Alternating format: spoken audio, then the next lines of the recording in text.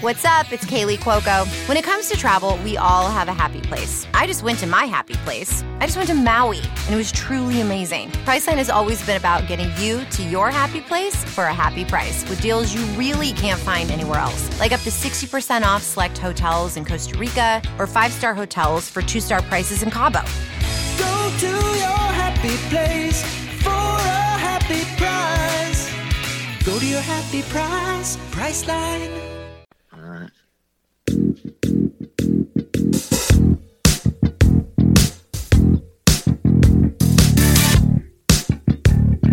Welcome back to the Final Four. Is not on the schedule.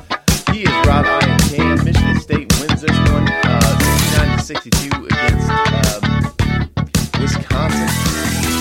And Rod, kind of a slow start, but Joey Hauser gets going a little bit. Tyson Walker gets going. Marcus Bingham was outstanding. And they come away with the win out of this one. What's your take on it?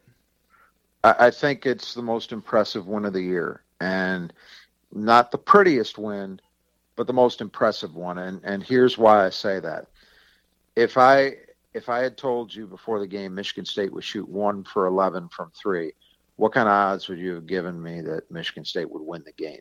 Virtually no chance, 9%. Right? And right. Oh, that would be generous.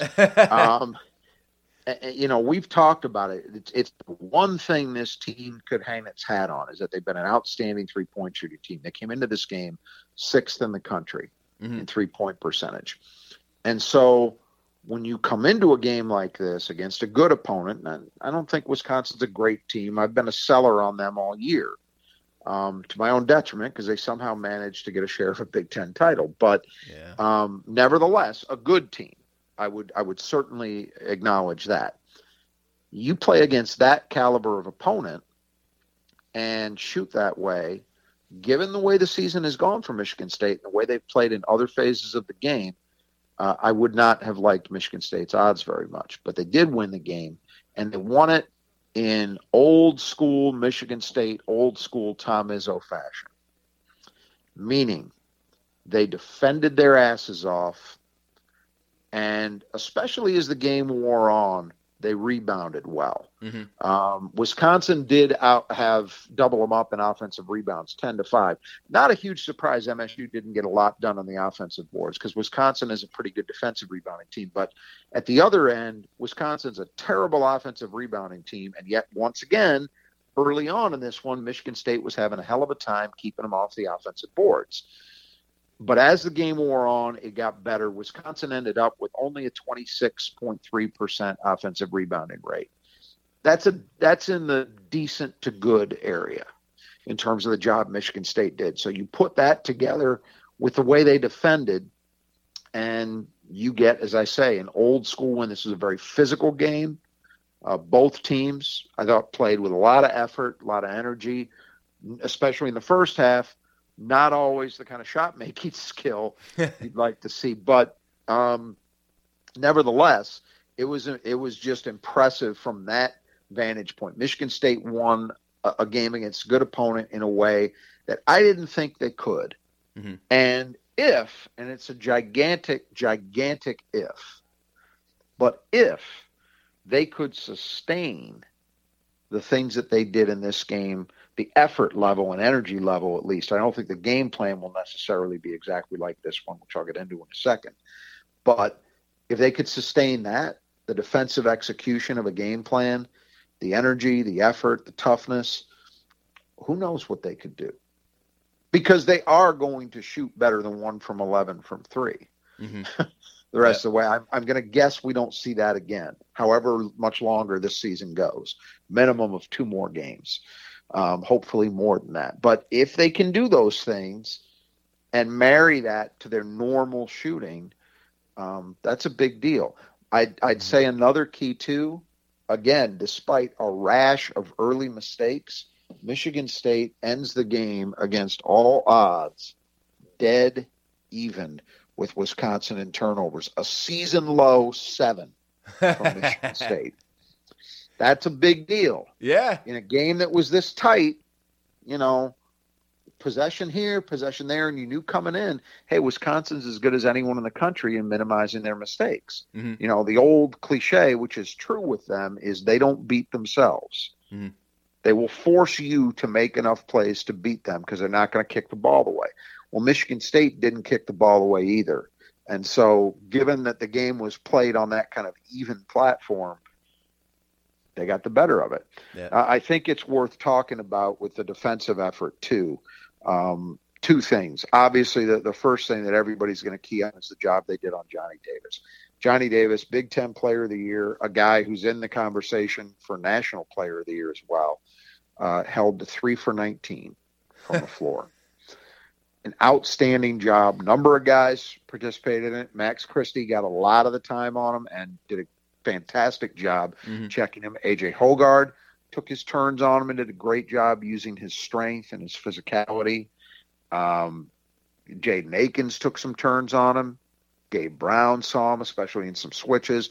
All of those guys contributed to just making life extremely difficult on Johnny Davis. So, and if you remember the game at Breslin, which Wisconsin won, Johnny Davis just killed Michigan State. Yeah. After they'd done a pretty decent job on him in Madison. A very decent job, actually. So this makes it 2 out of 3 meetings Michigan State won, and not a coincidence. The same 2 games were games in which they did a very good job checking Johnny Davis. Yeah. And again, my feeling has been, and I've said this numerous times on this podcast, my belief is Wisconsin without Johnny Davis is an NIT team. That's it. I don't think they've got enough around him to withstand very limited performances. You know, they lost to Nebraska when he missed the entirety of the second half, right? Mm-hmm. In the season finale. Today, Michigan State guards the shit out of him and keep him. I think did he finish in single digits? I got to look. Probably, if he only made 3 was shots. Close. Well, he only made 3 from the field. I'm looking up what he got here. So, no, he got 11 points because he was 5 for 6 at the line. That's what I thought maybe he eased in there. He did have 11 rebounds, and so that's the thing. 11 rebounds, 3 assists, but he also had 3 turnovers. So I don't want to hear anything about, his ankle, blah, blah, blah. He looked plenty healthy to me, and if he was banged up and not at 100%, maybe he shouldn't have been taking 19 shots, you know? Healthy enough to get 11 rebounds. Right, exactly. So I'm not buying that. This was legitimate. Michigan State did as good a job defensively on him as anyone has done all year. Period. Full stop. And that was a huge part of this. But the other thing that was very interesting, I thought, from a strategic point of view, I can never remember a game in the entirety of Tom Izzo's coaching tenure, like ever, where Michigan State doubled as regularly and in all circumstances as they did in this game. Now, a handful of times, and I probably can count them on one hand over his career, there have been occasions where another team might have one guy who is just so effective down low that he's opted to send doubles. But this wasn't just one guy. This was everybody for Wisconsin who touched the ball in the post. They brought doubles. And you know what it did? It served to really limit how much Wisconsin got done on the blocks. Now, if you remember the game at Breslin, Tyler Wall was a problem for Michigan State. Well, he wasn't a big problem in this game. He ended up with 8 points, but he only took 4 shots from the floor. Now, they did have 28 points in the paint, but Michigan State had 34. That has not been a common occurrence the last couple of years, really, for Michigan State to outscore opponents in the paint. And to do that in this game, well, that too has a lot to do with offsetting the horrible 3-point shooting by MSU and enabling them to get a win, that they had an advantage around the rim. Just getting to the doubles a little bit more. I think that there's no way that Greg Gard could have expected to see that. And that's not something that Tom Izzo is not a let me spring a surprise on you kind of coach. Right. He's not. That's not what he's ever done. That's why he doesn't tend to believe in doubling or trapping or pressing, because his general MO, as I understand it, is we're going to play you solidly and straight up, and we're going to rely on that because we can count on that. That way we're not put in odd man situations. We're not giving up a bunch of open shots because a team beat a trap, you know? And I think in general, that's a sound approach. It's, God knows, it's paid huge dividends over the year, you know? But one thing about this team that is worth keeping in mind, and I tend to think this combination of what Wisconsin is fed into this. This Michigan State team has had more problems than they normally do guarding guys straight up in the post.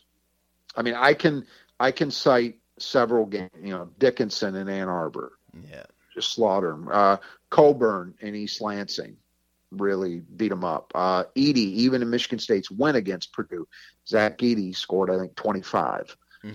They've had several games where even like John Hara, you know, they've had games like that where they just haven't been able to deal with guys very well straight up in the post. And it's because they don't have a complete defensive center. Marcus Bingham at times is able to do a nice job because of his length, but at times he can get bowled under the hoop because he's still not the strongest guy in the world.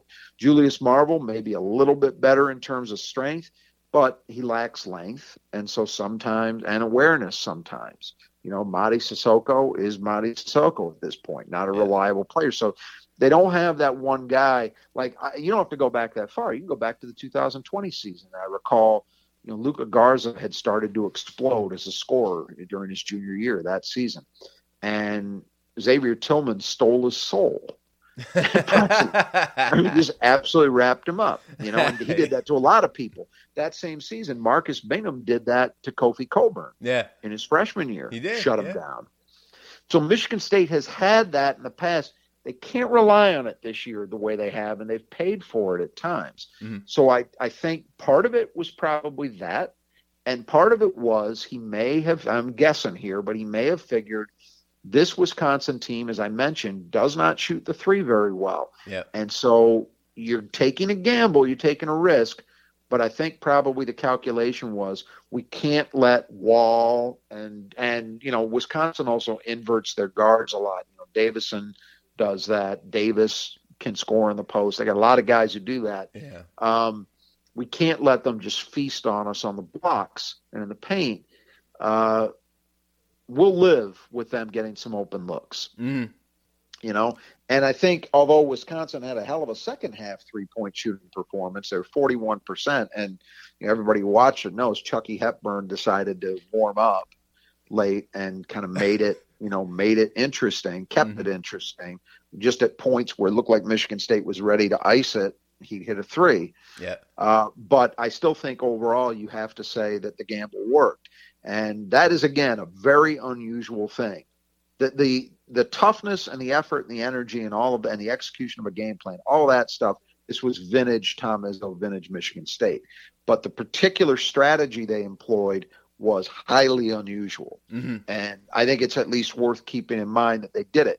Because now you've got, we'll get to this eventually here, but now you got Purdue tomorrow in semifinals.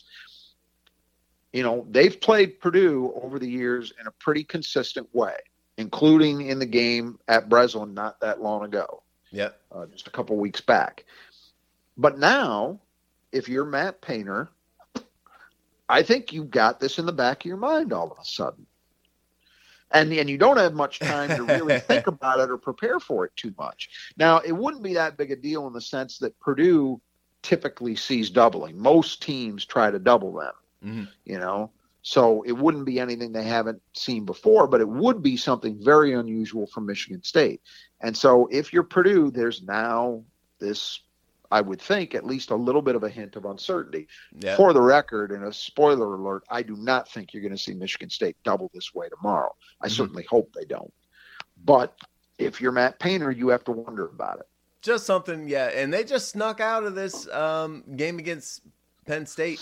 It wound up being 69-61, but it was closer than that. Penn State pushed them. They were lucky to get out of that game.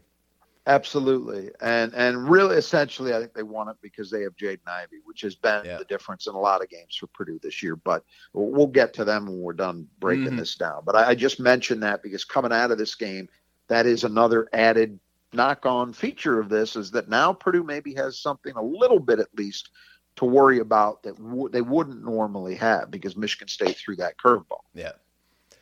And just a shout out to Micah Shrewsbury. Their season's over. He did a great job this year. He sure did. I'm reminded in some ways they're not necessarily the same style, but there are some similarities between that job and the Rutgers job. They're both very difficult jobs. Yeah. There's no real winning tradition. And, Steve Peichel lost today, but let's not forget, he finished 4th in the league, which I believe is the highest they've ever finished in the Big Ten. Yeah.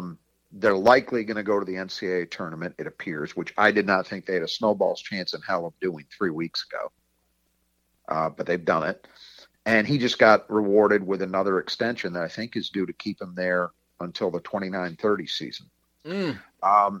Steve Peichel was a guy, I'm going to pat myself on the back a little bit with this one. Yep. When he got hired his first year, watching what he was doing, my conclusion was they got the right guy. He built a program at Stony Brook, which was also, that's what you're going to have to do at Rutgers. You're not coming in with any foundation at all.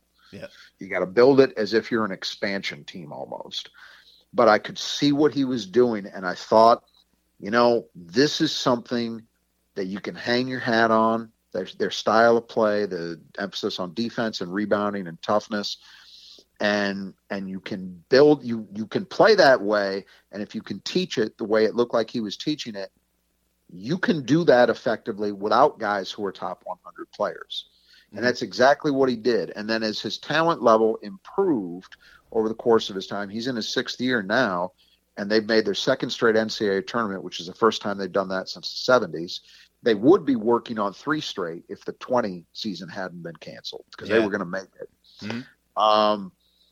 It's pretty remarkable. And I wonder about Micah Shrewsbury. The thing you have to really like is the way that team competed. Again, it's not the same style that Peichel coached, but there are some similarities. I think Shrewsbury, we've talked about him, he's a Matt Painter and Brad Stevens disciple. I think he wants to play good defensive basketball. He's not probably going to be a coach that looks to run a lot in transition. They're going to try to be solid. They're going to try to limit mistakes, all the things that those two coaches have typically done. What I don't know yet is recruiting. Apparently they've got a good recruiting class coming in this year, but their team this season was really kind of cobbled together with some 5th-year guys and transfers. They were very experienced. So a lot of those guys are going to be gone. Yeah. So we'll see how it sustains, but I do think I agree with you. I think he did a hell of a job. They had 7 wins in the regular season. Then they won 2 games in the Big Ten tournament before pushing Purdue to the limit in the 3rd. That's a really good start for what was not an easy situation to walk into. Yeah. And so now we'll see what he can do in terms of recruiting. And as Peichel did, the advantage in one of those kind of jobs is nobody's expecting miracles. Penn State let Pat Chambers have miles of rope. Yeah. Before they fired him. And it really wasn't a firing about wins and losses. It was about other stuff in the end. Right? Yeah. So he's going to have some time, like Steve Peichel did. And I think if he's patient and he gradually improves the talent base, but they continue to keep some of these core values together, who knows? Penn State could become an interesting program. So I'm with you on that. But anyway, back to this one. Back to the players, and we won't get crazy with the stats here or whatever, but how'd the quarterbacks do? Great. I thought that, look, Tyson Walker late once again, which he started to make a habit of. And the thing you're left, or at least I'm left thinking about is, God, you can do this earlier. You don't have to wait until winning time. Look, the shooting numbers were not tremendously flashy. He was 3 for 9 from the floor, 0 for 2 from 3. Yeah. But he hit 2 big buckets late. He had He had a jumper off pick and roll, which was very important. And then he had, I think, maybe the play of the game, which I believe pushed the lead out to 6, where he drove, pivoted, and I think it was Wall who was guarding him on a switch. And Wall just went flying. It reminded me a lot of that move that A.J. Hoggard made in the lane against Michigan, where you saw Dickinson and somebody else go flying, and A.J. ended up with an open shot from 5 feet. That's exactly what Tyson did on that play. But he was under control, and we've seen him do this a lot lately, where in late game situations, he won the Purdue game. He made big plays against Maryland, made big plays in this one. I think the other thing you like about him is 7 assists, 0 turnovers. Those are nice numbers. And he was 5 for 7 at the line and hit some big free throws late to ice it when the game was still in doubt. So hats off to him. And then A.J. Hoggard, 21 minutes, which was good to see. 3 for 6 from the floor, 2 for 2 at the line. So he had 8 points, 4 rebounds, 4 assists, 1 turnover. Also had a block and a steal. Nice. And as I said earlier, I think he did a nice job pitching in defensively at times against Davis. Something we've seen him do. He did a lot of it against Jaden Ivey, and hopefully we'll see him do more of it against Jaden Ivey tomorrow. But we've seen him guard. That's the nice thing about A.J. Hoggard is you don't worry about him getting switched onto a physical, 3. Right? Yeah. Because he's got the size and the strength to guard those guys. And he's surprised. Where he surprised me is his ability to move his feet. As he's gotten in better shape, he's agile enough to be, I think you have to say, this is a guy who could develop into a really, really good defensive player. I think he's pretty decent now. The only reason I don't say he's really good yet is I think he's still prone to the kind of mistakes occasionally that young players will make, where he'll fog out. But for the majority of the time, A.J. Hoggard's a plus defender.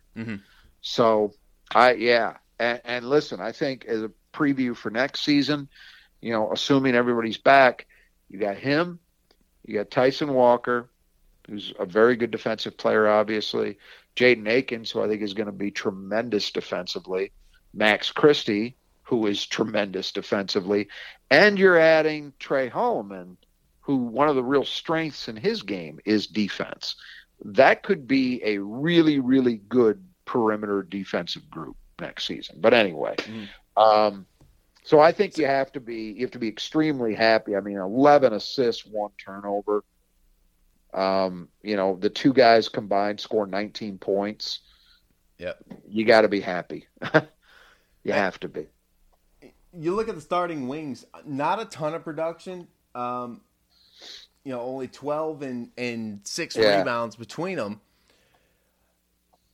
Yeah, but the defensive job that they did. Yeah. And again, Max Christie, clutch down the stretch, 4 for 4 at the line. Big free throws. That's important. And I can't say enough about the defensive job, particularly that Max did. I think this is probably the best defensive game of his young career.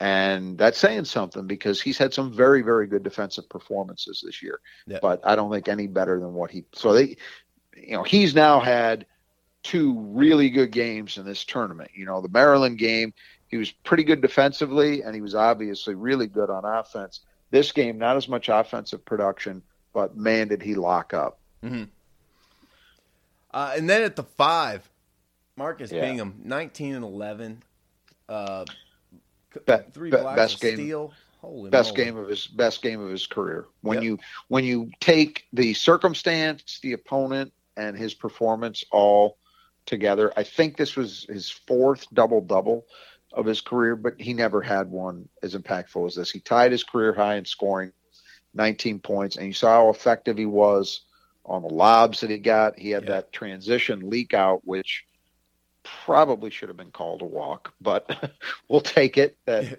ended up in a dunk. and 5 for 7 at the line too. Yeah.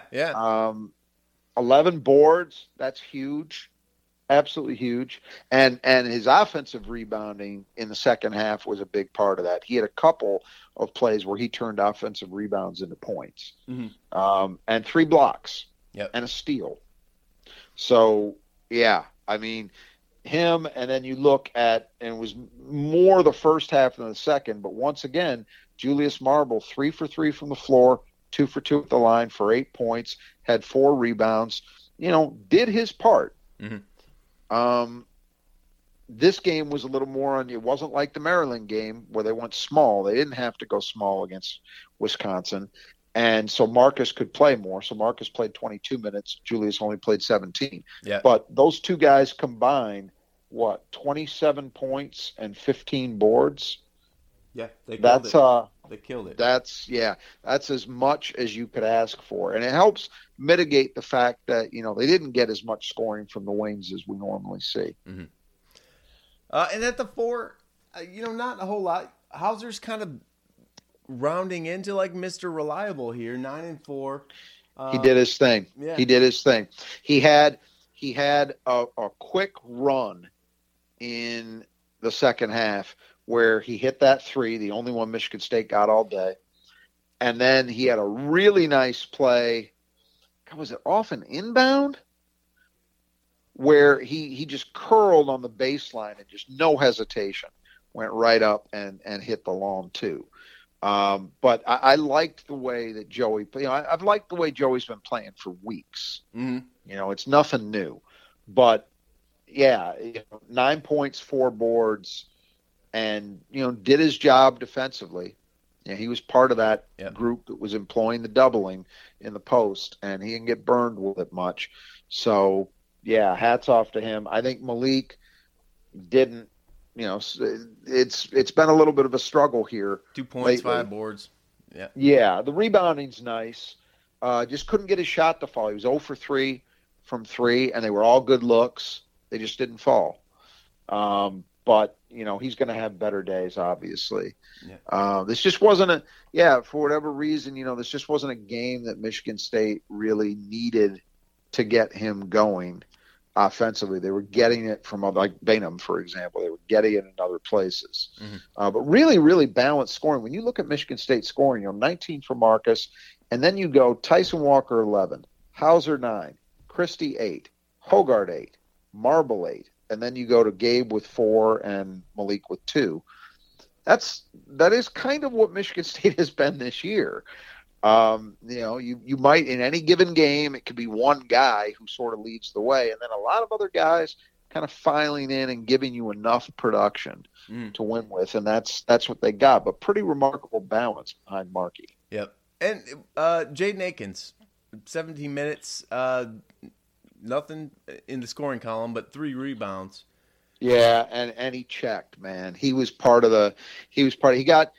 taken advantage of once by Johnny Davis. Johnny Davis had a play where he came around a good pick from Wall, I think, and Jaden just didn't get over it and ended up behind him and compounded the problem by fouling him. But I think Davis missed the free throw, so he didn't turn it into a 3-point play. But other than that, I thought Jaden did his job. And if you notice, down the stretch, Michigan State was shuttling he and Gabe Brown in defense for offense, depending on the situation.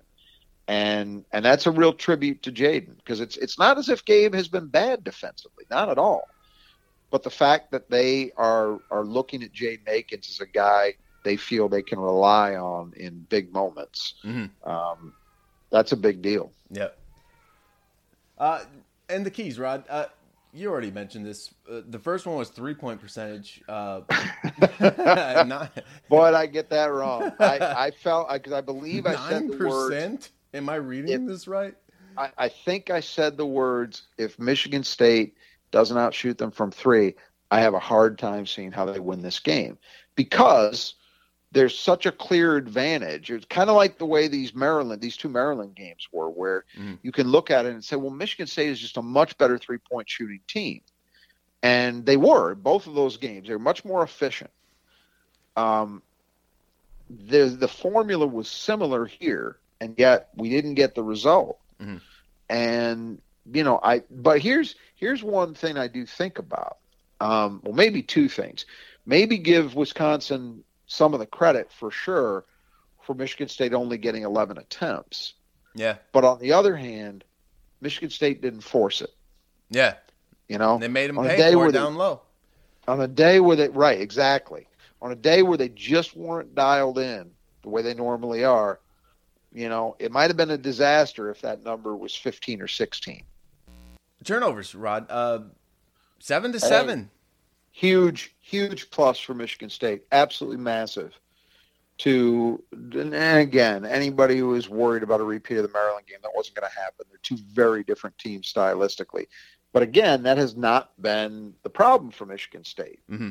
The problem for Michigan State has been self-inflicted mistakes, not where teams have been applying pressure. So you had to worry about it. Would there be like a 6 or 7 turnover negative margin? And there wasn't, and that had a lot to do with why Michigan State won this game. Yeah, they're like the best non-turnover team in the country. In Michigan State, everyone says, Michigan State turnovers, blah, blah, blah. Didn't matter. They showed them in this play one. them even. It was the best, the lowest turnover number for MSU this season. Yeah. Absolutely. Hell of a time. When you are playing a team that does a great job of minimizing its mistakes, mm-hmm. man, like I said, like the cliche goes, Wisconsin doesn't beat itself typically. Mm-hmm. They make you beat them. So Michigan State did that. Michigan State did not beat itself. Yep. And then rebounding. How do you Pretty feel like good. That went? Bad start, but better as it went along. Second half, I thought was pretty good. 4. So, Rod, how did they handle Davis? Well, I mean, again, we didn't know what condition he was going to be in. Here's what I think. I will give them this. I don't think it was a physical issue because, again, as we said, he had 11 boards. He took 19 shots. So I don't – he had his only full practice since Sunday was yesterday. Mm. And then he did some work the day before apparently, but didn't practice fully. So that can be a factor where you gotten out of your normal routine. Okay? But, again, what I saw in that game was not, this is a guy just missing wide open shots. I saw a guy missing contested shots continually. He had 3 turnovers. Yeah. That was due to the defense Michigan State played against. So, Michigan State just did an outstanding job. His primary defender generally did a great job. And then if he happened to get an advantage or get by that guy, they had great help walling up when he would try to get into the lane. He's a really tough cover. And again, that makes 2 out of 3 games this year where I thought Michigan State really, really guarded him well. Mm-hmm. And then the foul line. Yeah, you worry about it because, again, Wisconsin, they're certainly a better team than Maryland, but the profile isn't that different in the sense that they don't shoot the ball tremendously well from the floor, and they didn't in this game. If you look at the final numbers, they only shot 36.7% overall, 29.2% from 3. So you worry about that's an area 1 attempts, but they only hit 12. Mm-hmm. This is a team that shoots about 75% on the season. And so for them to leave 9 points off the board when normally, 21, you would have expected them to hit 15 or 16. Well, that's 3 or 4 more points, and that's a different ball game. Yep. At that point. So that was big. I thought that I didn't feel Michigan State went crazy in terms of fouling them, but 21 is maybe a little more than you would have liked to have seen them get to attempt. On the other side of it, Michigan State was 18 for 24. Mm-hmm. So if you're doing that comparison, MSU got to the line a little more. And some of that was fueled by late game situations where Wisconsin had to foul, but to be even with them in that category is acceptable. Yep. Okay. Well, Another one down, Wisconsin. Purdue's up next after a tough battle with Penn State, apparently. Yeah, it's going to be an interesting dynamic, because this may have happened. I'll bet it has happened at some point over the years, but you've got both Indiana schools in the semis, so Iowa and Michigan State are actually going to be working against home court advantages in this thing, because Indiana and Purdue will have the lion's share of fans in that building tomorrow. Really? For sure, yeah. Okay. So that's something that, you have to see. I mean, I think those environments, my personal opinion is it matters a little less typically than a true road game at a campus facility. Yeah. It's just never quite the same thing, in part because, normally in a road game, if you're playing Purdue at West Lafayette, and Michigan State's got a handful of fans there. They've got the parents and the people who travel with the team typically, and that's usually about it. It's not quite that stark for this. Michigan State will have a percentage of that crowd. It just won't be the majority. Something else to think about, too. Tom Izzo has coached in all 24. This is the 24th Big Ten tournament. He has now been to the semifinals 16 times. That is by far the most. He's also won it 6 times, which is also by far tops. He's got the most wins among active coaches.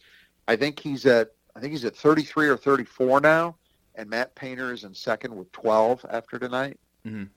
So pretty big gaps. But I think that, it's funny because as I was thinking about that, I was also reminded of the mantra for maybe the first 10 years or so of this event was Tom Izzo doesn't care about the Big Ten tournament. Well, it was 16 out of 24, and at least in the semis, says otherwise. Mm-hmm. And I'm also reminded of it because I've come back to this theme over the course of the season. I've really grown to. It's not a massive dislike. It's not like the way I felt about Bo Ryan, say the first 6 or 7 years he was at Wisconsin. But I find myself irritated with Brad Underwood a lot with the things that he says. Yeah, the things that he says. I just think he's tone deaf. I think he says the wrong shit. For his program too, but there's an unearned veneer of arrogance about it a little bit. That's what I detect. It's like, okay, you finally won a Big Ten title for the first time, or share of it for the first time since 2005. So I guess you can act like you've been there before because you haven't been.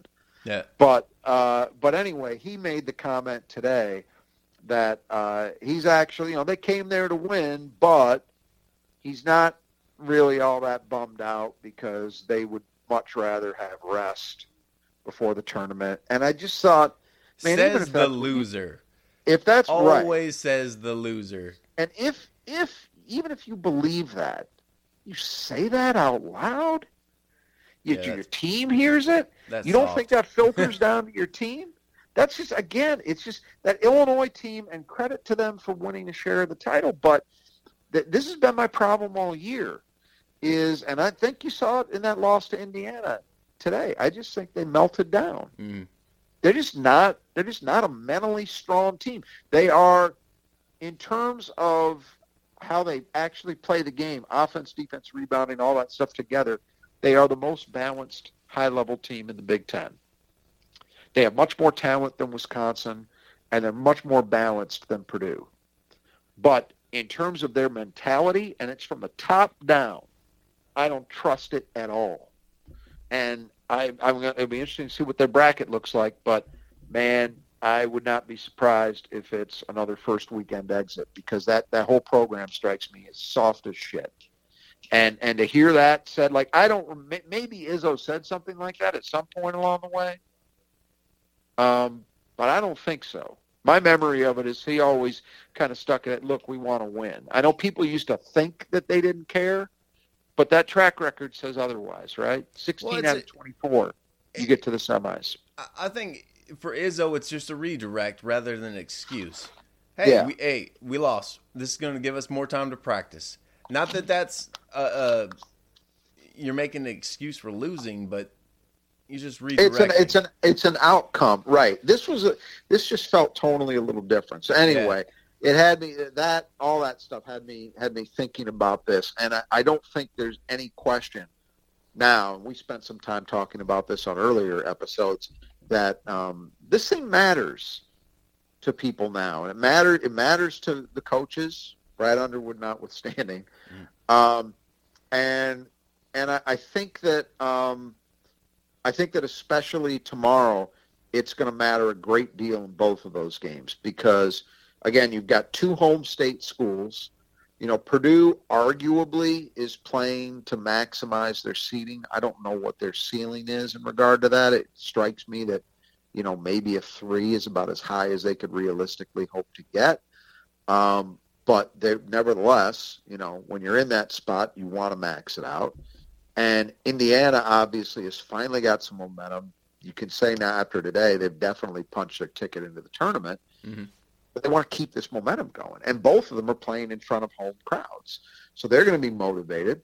On the other side of it, you know, Iowa has as much momentum as anybody in the league right now. Now, again, I'm not going to be picking them to do anything come next week because they don't guard anybody, and that is almost always the death knell. Their day will come sooner or later. But I'll give them credit. To beat Rutgers, who will ugly it up, and who held them to 50, I believe, in their meeting in the regular season. Iowa put 84 on them today and won it by 10 and really controlled that game most of the second half. They're playing very, very well. Mm-hmm. There's I can't take it away from them. I am a sell guy on Fran McCaffrey always, but they are doing it. So they obviously want to keep their momentum going. And I think that for that program, a Big Ten tournament title would be massive. Because, again, they don't ever win anything. Yeah. Ever. I mean, they won a Big Ten tournament title under Steve Alford once. And I remember being tremendously amused when they raised, or they might have called themselves, or they raised a banner that said Big Ten champions. Yeah. Which technically was true. But nobody in the Big Ten actually thinks that. Yeah. You know, whoever wins this thing, it isn't going to erase from people's minds that Wisconsin and Illinois tied for the title. Right? Yeah. But if you're Iowa and your program has been in irrelevancy basically since the early 90s, hey, a chance to win anything. It's like a football program that hasn't done anything for years, and they get an opportunity. Well, I'll put it in Michigan State terms. When Mark D'Antonio first got to Michigan State, you know, Michigan State did not have a habit. First of all, they didn't have a habit of regularly getting into bowl games. And then when they got there, they didn't have a habit of regularly winning them, right? Yeah. When he won his first few, that meant something. Even though they weren't premier, wasn't the playoffs, wasn't the Rose Bowl, it meant something to the program. Because, okay, this is a real accomplishment that has meaning that we can hang our hats on as we continue to build. Mm-hmm. I would think Iowa looks at this thing the same way. And then Michigan State, again, it's about momentum. It's about, okay, you played a pretty good game for all but 5 minutes against Maryland. You played with max effort and toughness to beat a good Wisconsin team in the second game. Can you continue to sustain this? And I think that matters even if they don't win this thing. Mm-hmm. You know? If they play well, it's entirely possible they could play well tomorrow and lose. Because Purdue has a lot of talent. Yeah. Purdue has the kind of offensive ability to potentially do that to you. But, you know, right now, my feeling is they've won 2 games. The rest here is kind of gravy for them. But, hey, if they could somehow steal another Big Ten tournament title, it would put a little bit of a different perspective on this season. A little bit. You know, nobody would be going crazy. But it would be a really nice thing for those kids, for the coaching staff, and would definitely suggest that there was some momentum heading into the big tournament. Yeah. I would also say this before we move on to talking about Purdue. 1 year that could be a parallel to this one yet I've resisted it until now, but now we're kind of set up for that, is 2015. Okay. There were differences. The 2015 team got all the way to the title game, and they should have beaten a great Wisconsin team. That was the Wisconsin team that got to the title game before losing to Duke. And they dominated the Big Ten all year. Michigan State pushed them, I believe, lost in overtime, if I remember right. Yeah, It was that group. And Michigan State played a great game in the title game, almost beat them, should have beaten them, truthfully. And it set them up. And then they went on a run to the Final Four.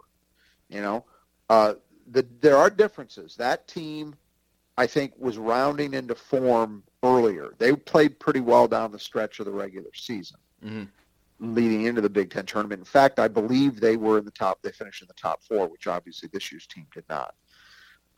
But there is potentially, if you're looking for reasons to believe, which you asked me that question at the end of the regular season, and my response was, I haven't seen it yet. Yeah. Well, if they could sustain what we saw today, I would start to change my tune on that. So that's the opportunity that's there for Michigan State. Is can you continue to build positive momentum heading into next week and hopefully beyond? Yep. That would be what. So all 4 teams have a reason to care about this. Is my point.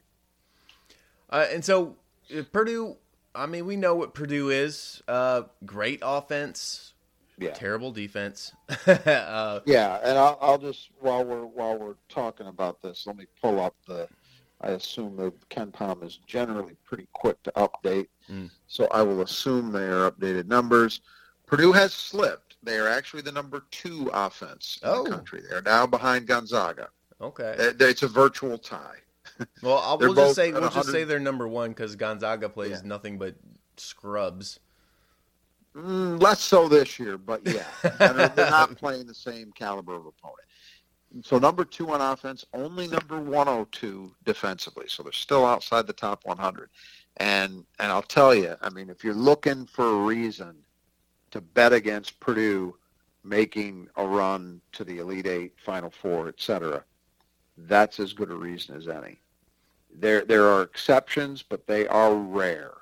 That a team that is that bad defensively can make that kind of run. Yeah. So that's the concern there. I mean, the other things I would point out real quick, outstanding 3-point shooting team, better than Michigan State slightly, 39.7% from 3, number 3 in the country. They're number 11 in the country in 2-point percentage because of those big men and Jaden Ivey.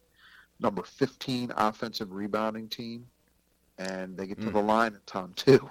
They're 40th in free throw attempts divided by field goal attempts, and maybe the only slight weakness is when they get there, they're not great. They're 70.5%, which is number 216 at the line. But look, I mean, the offensive numbers just across the board are great. Yeah. This is an offensive juggernaut, as you said. We know what Purdue is, and that is what they are. They're an offensive juggernaut. Defensively, though, a lot of weaknesses, lots of them. They don't turn you over.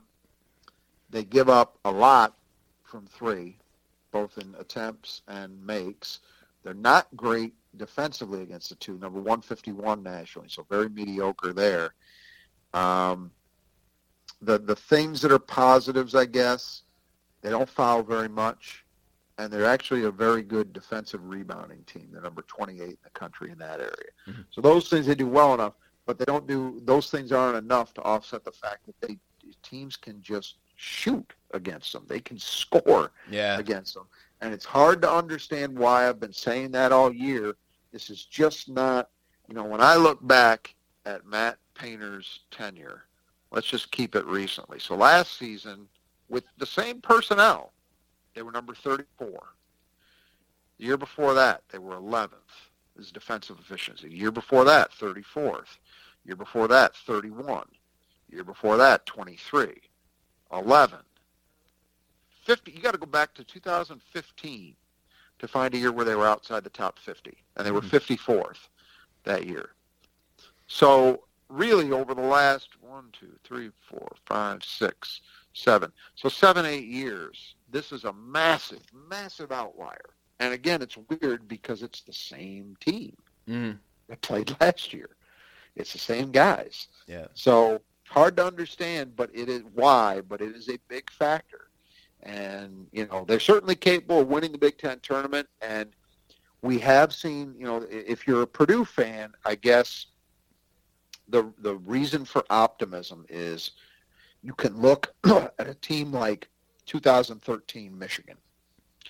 2013 Michigan was a very poor defensive team in the regular season. But somehow in the NCAA tournament, they started playing much, much better, and they ended up in the top 40 because of how well they played over the 6 games that they played, winning 5 of them. Part of it is they were playing other good teams, so you get a boost in that way. And then some of it was just they improved a lot. So I think that's going to be the hope if you're a Purdue fan, is that somehow the light is going to get switched on. Yeah. But I wouldn't be betting on it. And it's a shame because early in the year, listeners will know, I was all in on Purdue because I assumed it would be the same caliber of defense we typically see from Matt Painter teams, and they had all these guys coming back. Why should it be different? Yeah. But it's been a big problem basically from jump, and they've never really gotten it solved. And when you can't guard people, man, you are asking for trouble. So that's the weakness. And they've kind of sold their soul a little bit by putting Edey in these huge minutes. He's awesome on offense. But our first key is threes. And when they have Edey in there, 7-6 on skates, it's tough. It's tough for them to guard threes. So you got to hit them.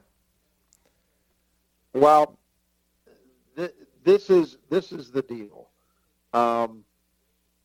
I think, and again, there's now got to be at least a little hint of a question in Matt Painter's mind. Does Michigan State start doubling more aggressively than we're used to seeing? Maybe, right? I don't think that's what we'll see. I think we will see Michigan State play the way they have typically played Purdue over recent years, which is you play them straight up inside and you live with them doing a lot of damage with those guys because you're not providing your post players any help defensively. You're not digging down very aggressively. You're certainly not sending doubles. You're just kind of letting them operate. We saw in the game in East Lansing, Zach Edey, 25 points. It's very, very good. But Purdue went 1 for 9 as a team from 3. Then the 9 was at least as important as the 1. That they limited the attempts. And the only way you can really hope to do that is if you play him straight up. Because if you're sending people at him, or especially at Trevion Williams, you are going to give up open threes. And then you are reduced to hoping that they have a bad day. Well, this team shoots 30, almost 40% from 3 on the year. I don't like my odds. Yeah. Of that. It could happen, but I don't like my odds. And you certainly run a risk if you let a good shooting team have wide open shots. Then it's even worse. So I think that's what we're going to see. I think we're going to see them play it straight up. This is the way Michigan State has played Purdue, and at times it has produced very, very good results. We talked a lot in the aftermath of the game a couple of weeks ago about the parallels between that and the 2018 game that Michigan State won, and there were a ton of them. And one of the big ones was exactly what we're talking about here. They played a giant straight up, and that giant did a lot of damage. Isaac Haas scored 25. As we said, Edey scored 25. But it allowed Michigan State to limit a great three-point, and the team in 18 was an even better three-point shooting team than this group is, if you believe it. But they held them down. And so I think that's what you've got to do. I think if you're giving up threes to Purdue, your odds of winning really get reduced. It gets tight. And then defensive rebounding. This is a very good offensive rebounding team. And Penn State saw that tonight. I mean, Purdue made a lot of hay in this game. at times off the offensive glass. And it's already a very good shooting team. We talked about it. They're an elite three-point shooting team, and they're a pretty damn good two-point shooting team. Number 3 and number 11 in those two categories nationally. So they don't miss a ton anyway. But then when they do miss, they're getting second chances. Man, that's a backbreaker. Yeah. Absolute backbreaker. Yeah. So Michigan State, it's going to require – they did a pretty good job of it in the first game, as I recall. But they're going to have to really, really strap it on. And that's why I say what they showed tonight against Wisconsin, if they can carry that over, it's huge, because that's the kind of stuff, that ability to compete, to have energy, and just to get the job done on the defensive glass. That's critical against a team like Purdue. Yep. And then pick and roll. Getting that big boy out there. That's exactly right. And it doesn't matter which. Edie or Williams, both very, very vulnerable. You go back to the game, the play that won the game in East Lansing. They get a switch. Tyson Walker against Trevion Williams. Tyson, crosses him over, jab steps, get a little space, 3, bang, game. Yeah. That was one play. Michigan State needs to have a steady diet of that, in my opinion, because Purdue Purdue is a poor defensive team anyway. We know that. But that's a particular vulnerability that I believe is there to be exploited. Yeah. I really do. And if they're not exploiting it, I think, again, it gets harder to win. So make your threes, stop them from making threes, get the big boy out there, make him guard the pick and roll, rebound, and then, no surprise, Rod, turnovers. Yeah, Purdue is, I got off this year's stat total, so they're only 90th in turnover percentage. So they're not one of these elite teams that we saw a lot of during the Big Ten season in terms of minimizing mistakes. The Big Ten it's a funny thing, because most years the stat that I see Big Ten teams tend to bunch up in at the top of the national charts is usually offensive rebounding. Not the case this year, even though Purdue's a good offensive rebounding team, but not the case across the league. But turnover limitation has been one of those areas. And Purdue is very mediocre by Big Ten standards, but there's a big gap between what Purdue does on a game-in, game-out basis and what Michigan State has done on a game-in, game-out basis. So you don't necessarily have to have what happened today. But let's also remember, let's go back to that game in East Lansing. And I'll real quick pull up the stats. Michigan State had a 7-turnover margin. Purdue had 17, and a bunch of those, 7 of them were steals. If you remember, that's where Michigan State, for the first time in a long time, really got out into transition. And unusually for them, a lot of it came off live ball turnovers. I don't expect a repeat of that. Purdue is a better team than that, valuing the ball. And to expect them to have another 17-turnover game, probably unlikely. And just as it's probably unlikely that Michigan State would be +7 in the turnover category. Yep. But I do think that they have to at least keep it close, because rebounding's tough. The game in East Lansing, MSU did a nice job. They limited them to, what was it? So it was 8 and 15, so 23. Purdue had, about a 30% offensive rebounding rate, which against them means you did a pretty decent job. Can Michigan State repeat that? I don't know. That's a challenge against this group.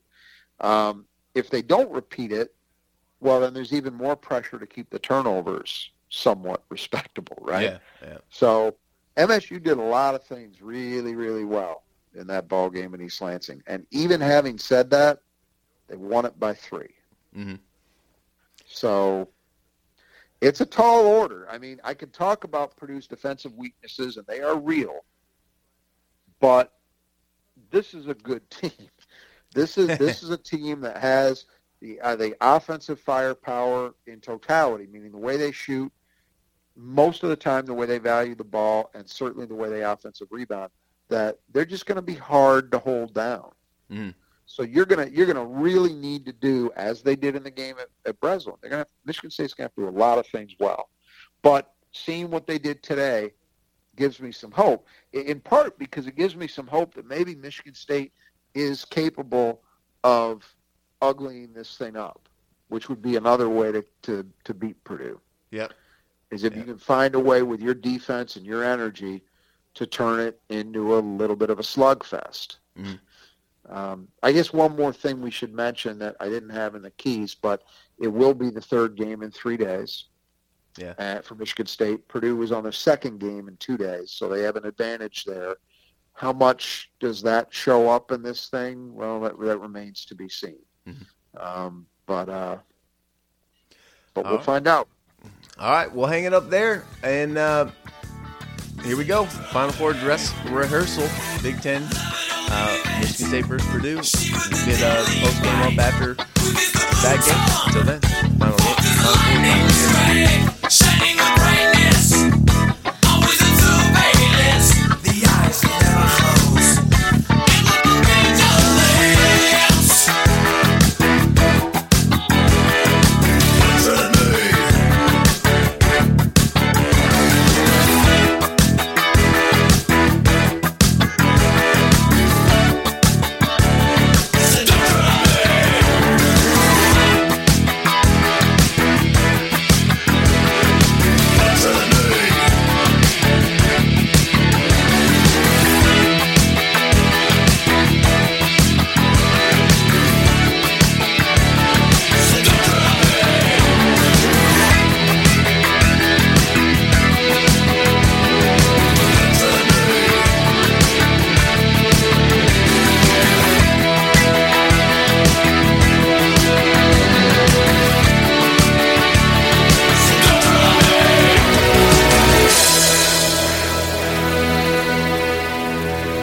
At Grainger, we're for the ones who pay attention to every little detail.